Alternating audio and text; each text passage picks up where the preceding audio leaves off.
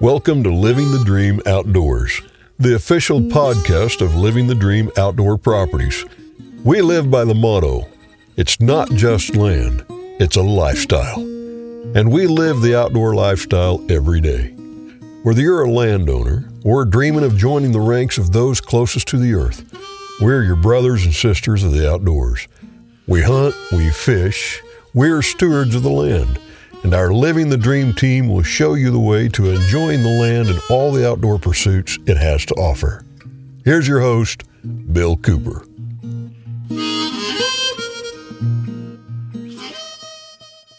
Welcome to Living the Dream Outdoor Podcast. I'm your host, Bill Cooper. And I'm your co-host, Hunter Heinman. Hey, Hunter, I tell you, turkey season, man, we're right in the middle of it. And I've been a little frustrated so far, but I was over in Kentucky, had a great time, but I'm not going to tell that whole story yet. I got to write about that, But, man, great things going on in Missouri, and I'm happy to say I've got an old friend on the show today. I've known him for decades, one of the best turkey hunters in the United States, Mr. Alex Rutledge. Alex, good to have you on, man. Well, thank you so much for having me on the show, guys. And I just want to say this to you, Hunter. I am where I'm at today, part of because of Bill Cooper interviewing me when I was young. And I'm not really that old, Bill. You said old. But back in the day, I would do shows with Bill, and Bill helped me get known through his show, as well as other people that I've met. But Bill is a true icon here in the Ozarks, and I have a lot of respect for Bill as a friend and as an outdoor writer and podcast host, a radio show host. So we're good friends, and I've learned some things from Bill. Even in the outdoors, from you too. Anytime he's bragging on me, Hunter, I know I need to drop a $20 bill in the mail. You know? There you go. No, I'm just wanting to go hunt some of Living the Dream Outdoors properties. Yeah, that's what I'm wanting to do. Yeah, me too. Yeah. But we'll have to keep working on that one. But Alex, going back a few decades, man, I remember the article we did together for this National Wild Turkey Federation on how to call turkeys with a duck call. Oh man, yeah. We actually used it was a Primos, I think, a 6-in-1 duck whistle, And I was playing with it one day and discovered that I could do a kiki on that. So Alex and I, we went out and fall turkey hunted, and I think there was 3 of us. I think we killed 3 birds that day using a duck whistle. Yeah. Really? That's pretty cool. Hey, if it's been tried, Alex Rutledge had tried it. That is for sure. Yeah. Well, Alex, I want to throw a bone to somebody else real quick too that helped me get started in the industry was Ray I and Marty I. So, I'm where I'm at today because they took a chance on a little old hillbilly country boy that had a silver tooth back in 1985. They said, man, this little boy can call. So they kind of took me under their wings as an old gobbler or hen would do and kind of coached me to turkey calling. But anyway, I just wanted to mention that. So go ahead. I'm sorry. Hey, nothing to be sorry about. Ray I helped me a lot over decades too, man. I've been to a number of his media camps, and I wind up cooking and doing a lot of stuff like that, Yeah, surely not. Oh, yeah. I love to cook, though. We've had some great times. But Ray's helped a lot of people in the industry. You know that, Alex.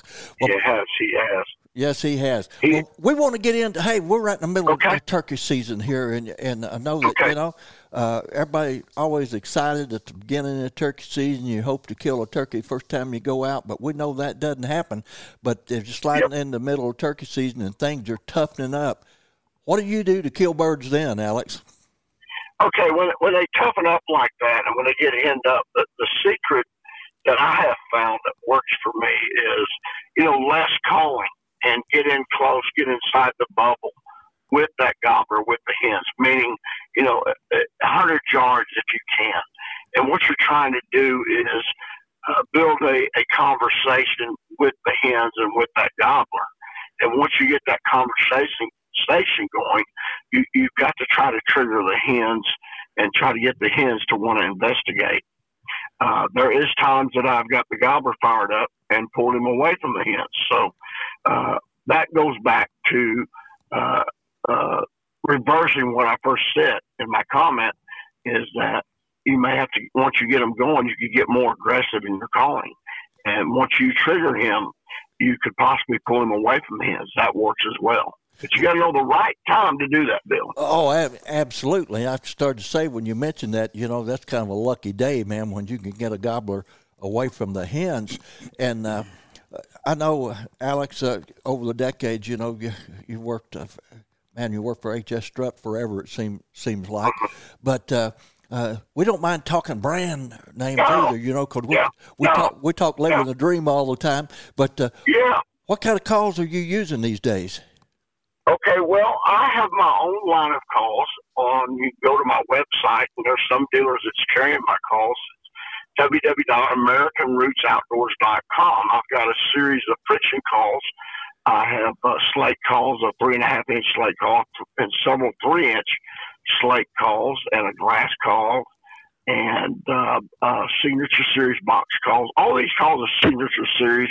I have 3 different models of diaphragms, a M150, which is a 1.5 reed call with a tear out and slit. The E250 is a tear out slit cut call. Very thin latex, very user friendly. And my L300 is a 3 reed call with a double tear out with a flap in the middle, like the batwing cut. And all these calls, I think what you guys will find that is really unique, when you think of American Roots, you think of family. Absolutely. And what I've done, Bill and Hunter, is I've put meaning to the calls. And what I mean by that is my box call is named after my mother. Really? We call my box, yes, we call it the box call. When you go on a website, you're going to look for Laverne. That was the first name, my mother's first name. So, so my slate call, my first 3.5, is named after my oldest sister, Evelyn, who was killed in a car wreck in 1972. And the next call I got is a 3-inch slate, and we call her Margaret. Then I've got another, her name is Margaret. Believe it or not, Margaret was killed in a car wreck, too, in the 1990s by drunk drivers. Both of my sisters have lost their lives to drunk drivers. Then I've got a new 3-inch glass call that we call Maureen, and her heart just gave out on her a couple of years ago. And so all my calls have meaning. It's, American Roots is about family, faith, friends, outdoors, but all my calls are named after my sisters and family members. Well, that's really cool, but I'm going to ask a favor of you. You're wanting some. I'll send you some. Well, you do that, but don't ever name a call after me. Okay, call. I'll wait till you're dead, Bill. I'll wait till you're dead. Well, that may not be long. A gobble call. You hear me? Gobble call. Bill. What do you think, Hunter? That was pretty good. Oh, he could do it. Yeah, of course, Alex claims he's not old, but he's older than he's letting on because you go way back. Yeah. I think the first thing he won, wasn't it the owl hooting championship, Alex? No, I won the South Central Missouri Ozarks Open at Thayer, Missouri in like 1983. And I've won it several times, and I've won the Southeast Missouri Open Central several times, and I won the World National Amateur Turkey Calling Championships in Yellville in 1987. That's where I got my biggest win. Yeah. Uh-huh. Then I won the National Gobbling in 1988. I've qualified in the top 10 at the National Championship 6 times. So I've been in the finals 6 times.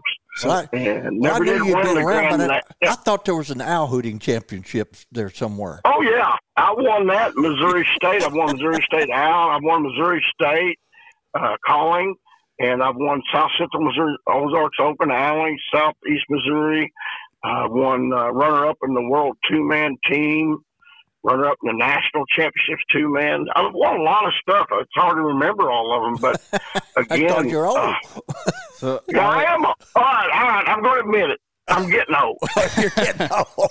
So, Alex, do you primarily you hunt mainly in Missouri, or what other experiences in the turkey woods do you have? Like, do you mainly hunt timber, or are you mainly hunting fields? What has your experience been through the years in the turkey woods, and what other places have you been, maybe other than Missouri, that you could share with us? Okay, that great question, and thank you for asking that, Hunter. I've got my slam twice, Nice. the Grand Slam, but I hunt all over the country. I just got back from fishing at Toledo Bend with Wise Eye trail camera owners, and if you've never seen Wise Eye, guys, just real quick, it makes hunting simple, easy. It collects data and tells you the exact times you need to be in front of that camera to shoot that big gobbler with the hens, or that big buck that's coming through working a scrape. But anyway, www.wiseeyetech.com. But I've hunted Ohio, Missouri, Kentucky, Kansas, Oklahoma, California, Mississippi, Louisiana, Texas, Maryland, Pennsylvania, New York. I've hunted a lot of states. Boy, you have. But I have. Sweet. And God has blessed me to be able to travel and take people. And I really love taking beginning hunters to teach them about the love and the sport of God's creation, the wild turkey, man. And I love hunting wherever they're at. It doesn't matter if they're in timber, if they're in fields. For filming, I love to set up in open areas, though, to get the best footage, Hunter. Cool. But I do film, and I went out on a quest 2 years ago. I think you guys are going to love this. Decoys is the big thing anymore. Once you get a turkey gobbling, and if that turkey sees that decoy, you don't have to call no more. It's over, pretty much. And what happens is, and I went on a quest a couple of years ago and said, I'm not taking any decoys, and I'm going to self-film. I'm not using blinds. I'm just going to go back to old school, the way I was taught to talk to a turkey and call him in and kill him on film without using a blind or decoys. Right. Well, I did it. I killed 2 Missouri gobblers in the timber without a blind and killed them both with 20 gauge shooting apex ammunition. Mm-hmm. And, it seems like, and I'm not being negative, but it's the truth, decoys does the rest of the work for you after they see the decoys, pretty much. Yeah, if you're hunting in the timber and you get them called in within 50 and they're kind of right on that bridge of your shooting distance with that shotgun, I've had a lot of times they'll just stand there and look around and they're like, where's the hen? And yeah, sometimes you got to reach out a little bit and hit them at that distance once they get kind of stuck there. But yeah, I've done it too. It's pretty cool. I was wondering too if you could elaborate a little bit for some of the people that don't know what a Grand Slam is. Can you talk about that? Yeah, the slam is when you kill the 4 species here in America. The Osceola is in southern Florida, and that's where I got my Osceola a couple of times down there. I hunted one time, done a show for ESPN back in the day. ESPN was the main outdoor network with Tom Miranda. Shot one with him there, and I shot another, and I can't remember who I was with, but another time. He's old. Yeah, then Rios. I've shot Rios in Texas and Oklahoma. That's the Rio Grandes, and their color of them is a creamy color, and they gobble different than the Eastern. And going back to the Osceola, if I may back up, the Osceola has really dark bars on their wings, but they look a lot like an Eastern, but darker wings. And they sound just like an Eastern. They sound like this when they gobble. Yeah. And a Rio will gobble like this. Okay. Broken up. And the Merriam sounds very similar to a Rio. And the Rio and Merriams, I've shot Merriams in several states, Nebraska. Pretty much Nebraska is where I shot my Merriams. And let me think what else. The Rio, Easterns, Osceola, that's it. Now so Merriams in Nebraska. That's the Grand Slam is when you get all of them in the United States, and the World Slam is when you get the oscillated down in Mexico. Correct. Right? The oscillated and the ghouls. I've been invited to hunt oscillated and ghouls, but I've never done it. I'm afraid to go into Mexico. I'll just be truthful with you. I'm afraid to get out of our country right now. Yeah. Hey, that's funny you bring it up because, I've been working down in Yucatan for the last 14 years, and I was in jungle turkey camp in March of last year, and Hunter was there with me and his dad. The week after we left, the cartel overrun that camp. Stole our whole camp, and we didn't have a turkey camp there this year. Nope. So things have gotten a little things got a little tougher down there. But Alex, I got to tell you, and I just got to say this.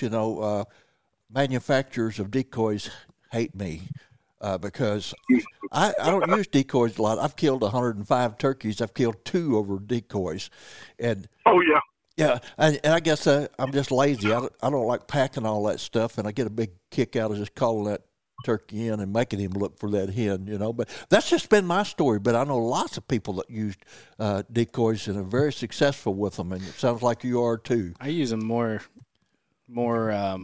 definitely out in the field than I would, right in the woods. But if I go in the woods and bring one, it's usually just one really lightweight hen. Yeah. Well, down in the Yucatan, those turkeys are colored so differently, and they look like more like a peacocks. And one of the guys had a little blow-up plastic decoy one time, but we're sitting at the edge of the jungle, and he set it out in the edge of a milo field. Things were going great till a big black eagle come along and snatched the decoy and flew off with it. Oh, man. Wow. Yeah. I want to say this, if I may, guys. I use 2 different types of decoys, and they've given me decoys to use. And Avian X has sponsored me several times, and Avian X just sent me 4 different decoys: the strutter, an upright hen, and a jake, and another hen, feeding hen. And the other decoys I use are the Montana decoys, and they got if you haven't seen those, they are spring loaded, and you fold them up, put them in a little bag, and when you take them out of the bag, it's like they inflate themselves. The spring just opens them up. So they've got hens and jakes, and then they've got another flip-out strutter decoy that I carry in my vest. Gobbers are hung up, but I never like to use a gobber decoy. And if I'm running and gunning, and I never want to use a gobber decoy on public land. We want to touch safety. And absolutely. When you're using decoys, everybody, you always want to set up where you can see at least 100 yards beyond your decoy, left and right, and beyond that. If a approaching hunter comes that decoy, you need to shout out to them. Don't whistle. Don't wave your hand. Hey, holler at them. Let them know you're there, because people's been shot using decoys. Oh, absolutely, and that you bring that up. I've had a couple of close calls when I'm using decoys, and boy, that's kind of nerve wracking. I've been shot at in Southeast Asia, but in the turkey woods, I can live without that. But safety is absolutely number one. Well, Alex, kind of last question here for this segment. You talked about the 4 species in the United States that you have taken. Which is the most difficult to kill? Being born and raised in the Ozarks, it's one of my favorite places to hunt. Probably the toughest gobber I remember ever killing, calling and shooting, was a northern Arkansas turkey on the North Fork Lake public land. And what made it so tough was that people would come in and mess me up while I was working the gobber.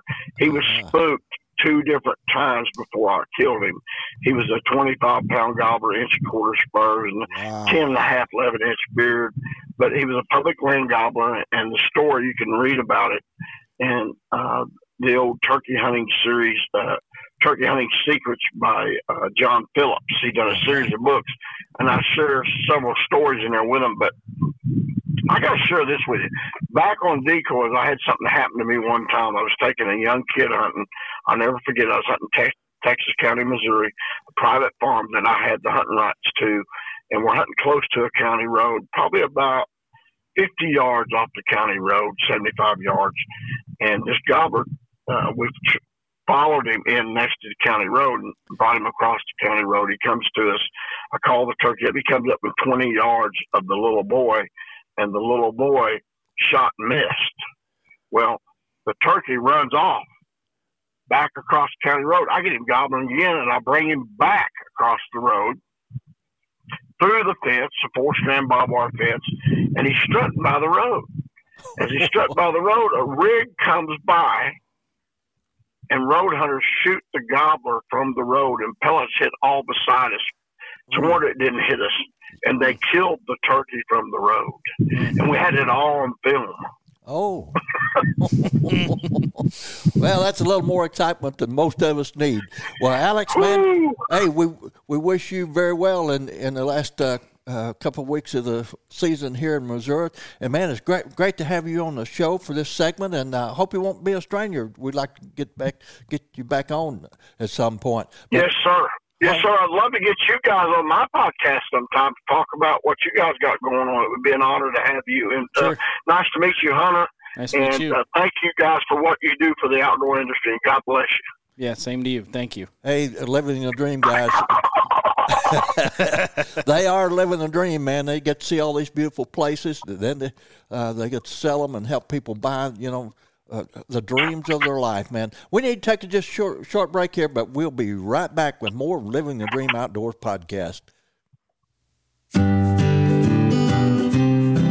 Slow down and enjoy the simple things in life. Welcome to Huzzall Valley Resort, providing family fun since 1979.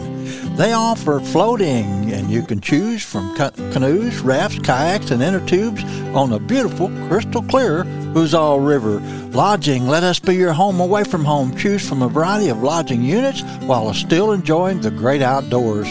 With over 2.5 miles of river camping on the crystal clear Huzzall, we're sure you and your family will find the perfect spot to pitch your tent or park your RV. Have fun and let us help you get the most of your stay. Check out our guided trail rides and Karen's Cafe menu. There's something for everyone at Huzzall. There's a campground store on site that has everything you need for your trip. Whether you're in need of gear, grub, or something else, chances are they've got it. And their campground has RV sites and primitive sites for all your camping needs. If you like the adventures of camping with a cozy bed at night, we have a variety of different lodging units to choose from. With Huzzall Valley, there's always something going on out there. Check them out on Facebook, or if you want to make a reservation, simply call 1-800-367-4516. Captain Brian Wilson runs one of the tightest bow fishing operations in the business. Stainwater Bow Fishing operates out of Jerome, Missouri, and the beautiful Missouri Ozarks. They cover most Ozark streams and lakes. You haven't lived until you've searched Ozark waters during the night with Stainwater Bow Fishing while looking for giant gar, carp, and buffalo. Captain Wilson also runs a second boat on Taneycomo Lake. Call today to book a trip with Stainwater Bow Fishing at 573-263-8016. Again, that's 573-263-8016. Be sure and shoot straight. Hi, this is Nick Darling with the Conservation Federation of Missouri. Our mission at CFM is to ensure conservation of Missouri's wildlife and natural resources and preservation of our state's rich outdoor heritage through advocacy, education, and partnerships. Part of our education mission involves our Conservation Leadership Corps, a youth education program for students in college and high school. Our CLC is a great opportunity for students passionate about the outdoors to become more involved in the management of Missouri's natural resources. Deadline to apply will close at the end of April, so don't wait to get your application in. You can visit confedmo.org/CLC to apply for our program, or you can also email me at ndarling@confedmo.org to learn more information about the program. It's time for Conservation Notes with Missouri Department of Conservation Deputy Director Aaron Jeffries.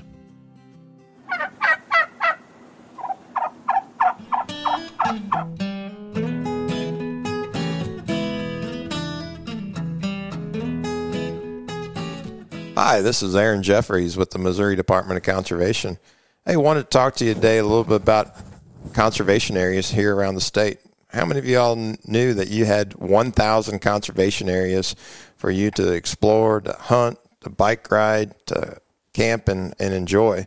300 boat accesses, 70 public shooting ranges, 15 nature centers, and hundreds of miles of biking and hiking and horseback trails here in the state.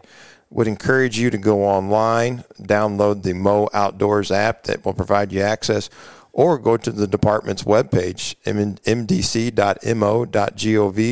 and look up for a conservation area close to you so you can get out and enjoy the great outdoors.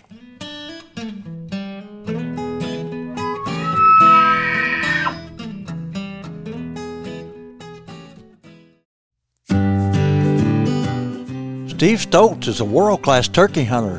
Here's this week's turkey hunting tip. Hi, I'm Steve Stoltz with Woodhaven Custom Calls, Mossy Oak Camouflage, and Drury Outdoors. My turkey hunting tip for the week is actually working on soft calling. Incorporate and work on your soft stuff. In my opinion, soft calling is the deal sealer when it comes to working in a turkey. The reason why? Because they know good and well those low, soft sounds are what turkeys do the most. So it's going to sound more real to them when they get in close and they hear the softer calling. Plus, it kind of puts that guesswork into where maybe they think you're a little further away than you really are, bringing him in closer for the shot. And I will give you an example of working on soft calling. A few tips ago, I did some loud calling, some loud yelping. I'm going to do it again. This is from Woodhaven Custom Calls. This is my modified cutter. It's in our mouth call line. But I'm going to do some regular yelping. I'll give you an example about toning it down and learning the softer stuff. This is the louder yelping.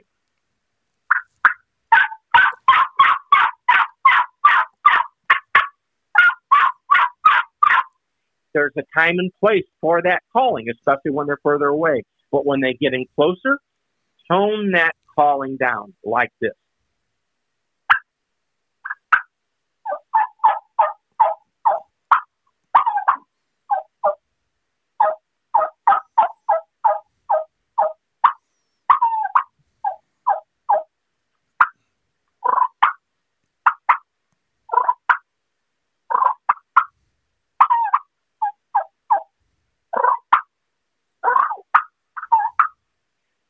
You incorporate more soft stuff in your calling, you will have better success in sealing a deal. When that gobbler does commit to your location, it will bring him in that last 20, 30, 50 yards, whatever you need to get the kill. That's my turkey tip for the week. I'm Steve Stoltz. Welcome back to Living the Dream Outdoor podcast here in segment 2. Hunter Hyman and I, we talk quite a lot. You do. Hunter's quite a storyteller.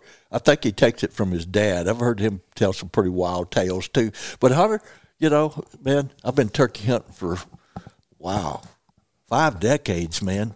And there's some crazy, crazy things that can happen out there in the woods, and funny stories. It's great. Any hunting situation.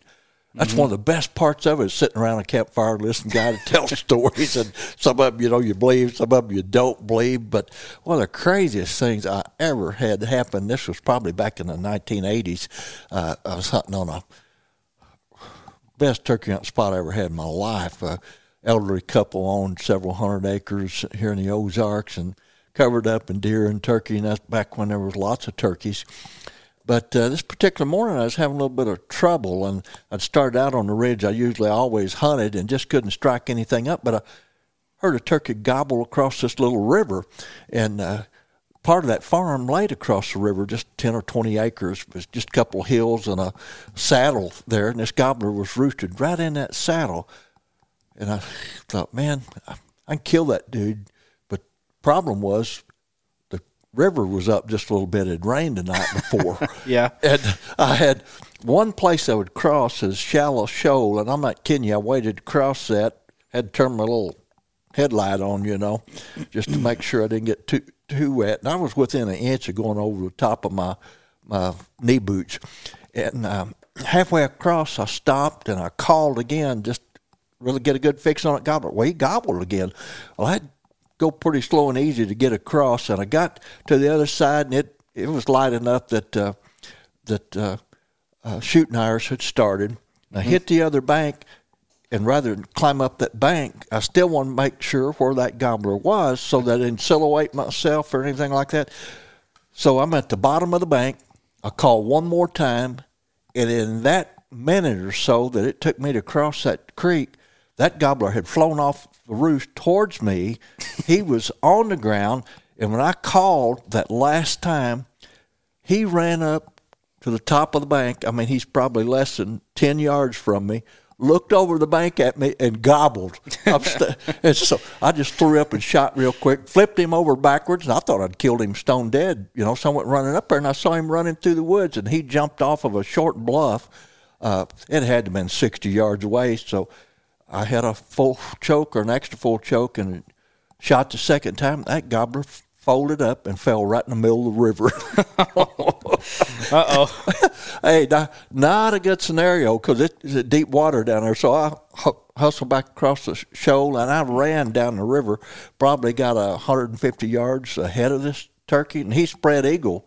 His wings are out, his head's underwater, and he's drifting away. I stripped down to my underwear, man. I'm going to swim after this gobbler. I'm not letting this gobbler float off down the river. So I swam out and got a hold of the tip of one wing, and this bird came back to life, man. He started flopping and scratching at me, even pecking at me. And his head had been under the water this whole time, but it's just like he came back to life, man. This turkey's messing me up. But I'm going underwater and floating down the river with him, and I finally turned loose of him and swam back to the bank and got a club about 2 foot long and, I don't know, about the size of a baseball bat. I swam back out there and grabbed a hold of the turkey again, just got the tip of his wing, and he is very lively. But I start beating on this turkey, you know.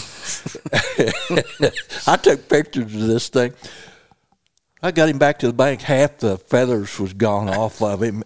But back then, remember, you had to check these things in. Right. So I previously had been superintendent of Merrimack Spring Park. That's where I took my turkeys to check them in. Well, I knew everybody out there, all the conservation department guys. Mm-hmm. They laughed, and those guys still laugh at me when I run into them. It's been 30 years ago. They still bring that story up. But you know what?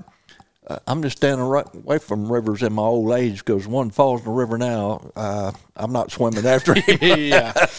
No, I wouldn't even want to do that either. Well, I heard you tell some pretty good turkey hunting tales a time or two. Yeah, I've been a part of some hunting camps and it, you know, all over, and it is kind of fun that's probably one of the funnest parts is just listening to people talk about it and their experience and just sitting around a campfire and listening to other people's stories, whether it's a turkey or a deer or something across the world, you know. Coatimundis. Yeah. Yep. It's just kind of funny. So I had a pretty good one. Gosh, this is probably going back 3 years now. I was hunting with Dad out at his farm, 550 acres in Crawford County, southern Crawford County. And we were hunting, and we got on these 3 birds. And we have permission to hunt the neighbor's farm and then the other adjoining neighbors. So we have 3 farms we hunt, my dad's and the 2 adjoining ones. And these birds were not too far on our neighbor's property. And we're like, okay, let's go after them. They were gobbling heavy and a lot in the morning. And there was we couldn't tell if it was 2 or what was going on, but there ended up being 3 of them. And they were all hanging out together, and I think this was the first week that it opened, like opening week, and we get in there on them, and we're like 150 yards away, and we call one more time, and we could tell they were coming our way, so we just sat down, and again, it was like you'd call, and one would gobble, and the other 2 would gobble. They'd all sound off. And so they start coming, and finally they get about like 70, 80 yards, you know, just too far for me to shoot. And that was one of those scenarios where we didn't have time to really set up a decoy or anything like that. And they just kind of ended up moving off, and they moved off and gobbled a couple more times, and they were a couple hundred yards away at that point. Well, we ended up getting out of there and went on my dad's farm in another area, and the next day, and kind of the same area where those birds were, we started hearing them again, all three of them going off, gobbling. So we went in the timber again and took off after him, and we got like really close. We were probably standing, and he sounded off, and they were probably 80, 90 yards away, but it was thick enough we were covered. So when they gobbled that one time, we just sat down, and by the time my butt hit the ground, I could see him walking through the woods. Coming to you, huh? Yep. And I had sat down, and my gun was on my lap. It wasn't even up on my knee ready or anything. And they come in. Again, we didn't have time to set a decoy up. We're just in there. And they come up at about 45, 50 yards through some real thick stuff. And I couldn't see the heads of the other two, and I could see one.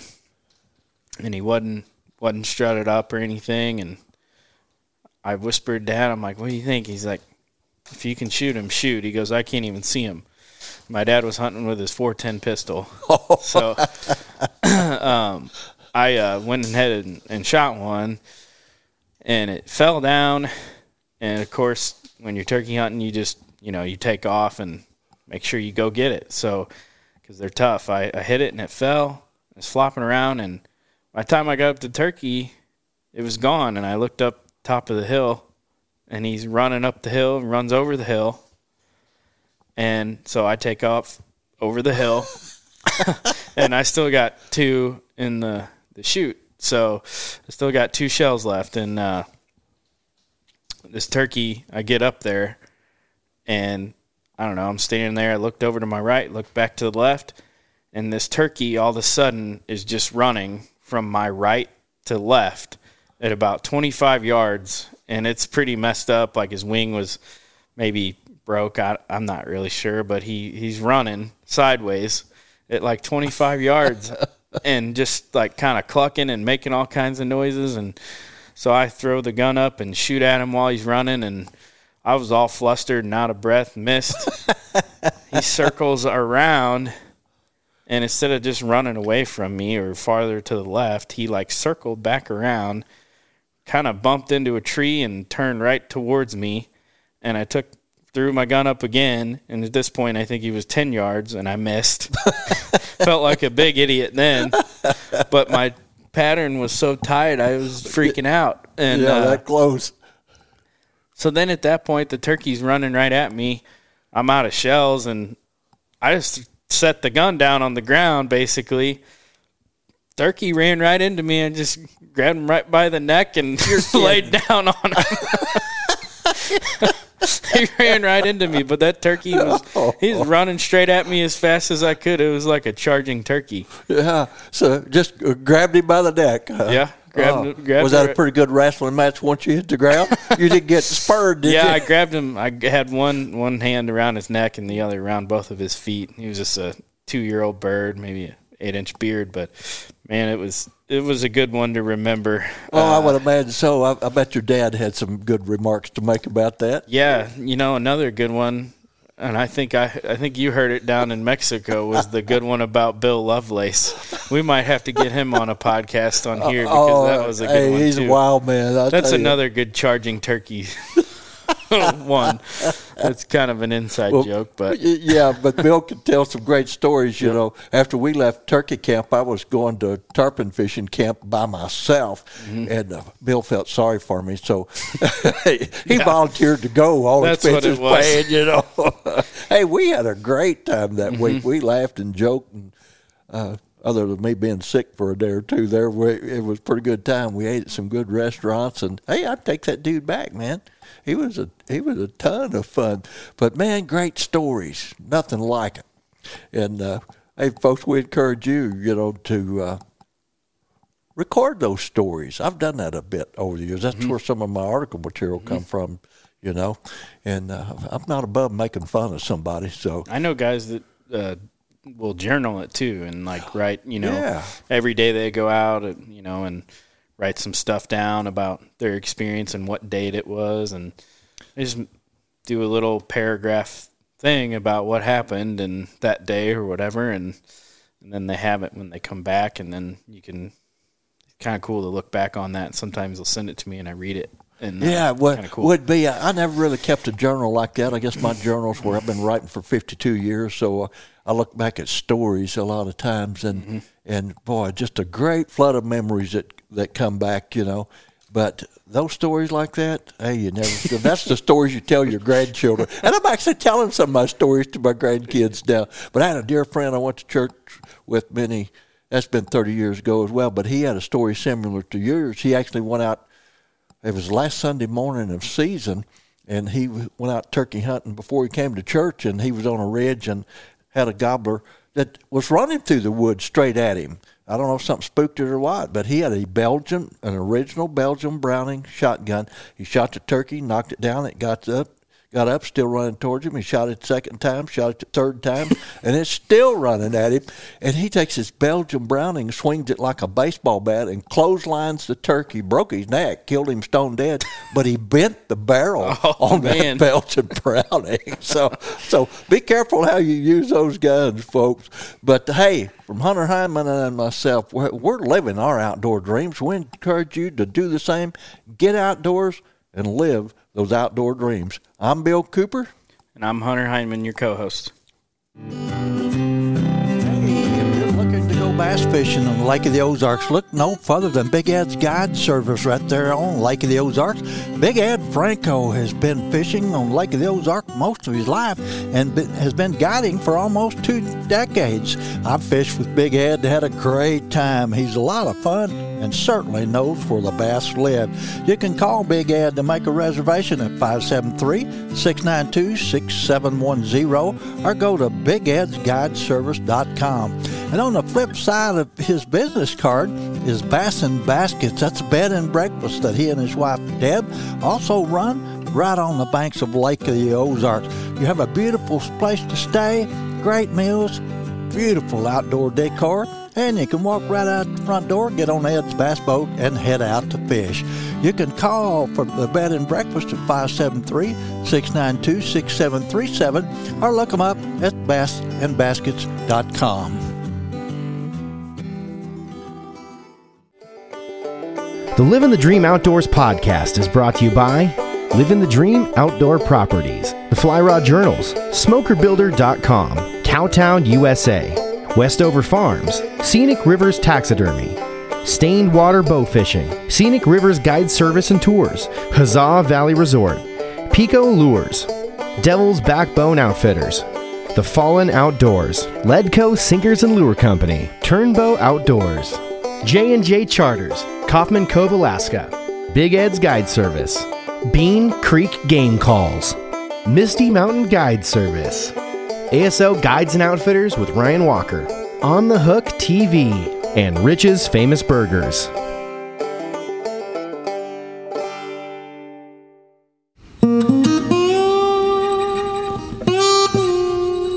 Land ownership is the American dream. Land is the basis of all life. Our wise use of this most precious of resources ensures the survival and growth of free institutions and our American way of life. At Living the Dream Outdoor Properties, we value the traditions and freedoms that land provides us. Every day we seek the solace of a mountain sunrise over traffic jams and smog, the calming silence of a bubbling stream over the sirens of the city, and the quiet of the countryside over the hustle and bustle of the world. We hunt, we fish, we farm. We live off the land. It's our mission to help our clients live out their dreams on the land as we do. At Living the Dream Outdoor Properties, we believe that it's not just land, it's a lifestyle. Join us 5 days a week on Living the Dream Outdoor Podcast as the Living the Dream Outdoor Dream Team explores the most desired outdoor properties in the Midwest and whisks you away to incredible hunting, fishing, and outdoor recreation opportunities.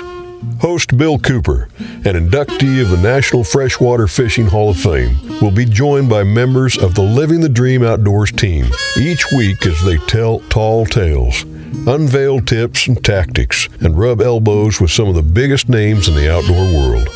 You'll also find the Living the Dream Outdoors podcast on your favorite social media platforms, including Facebook, YouTube, Instagram, and TikTok.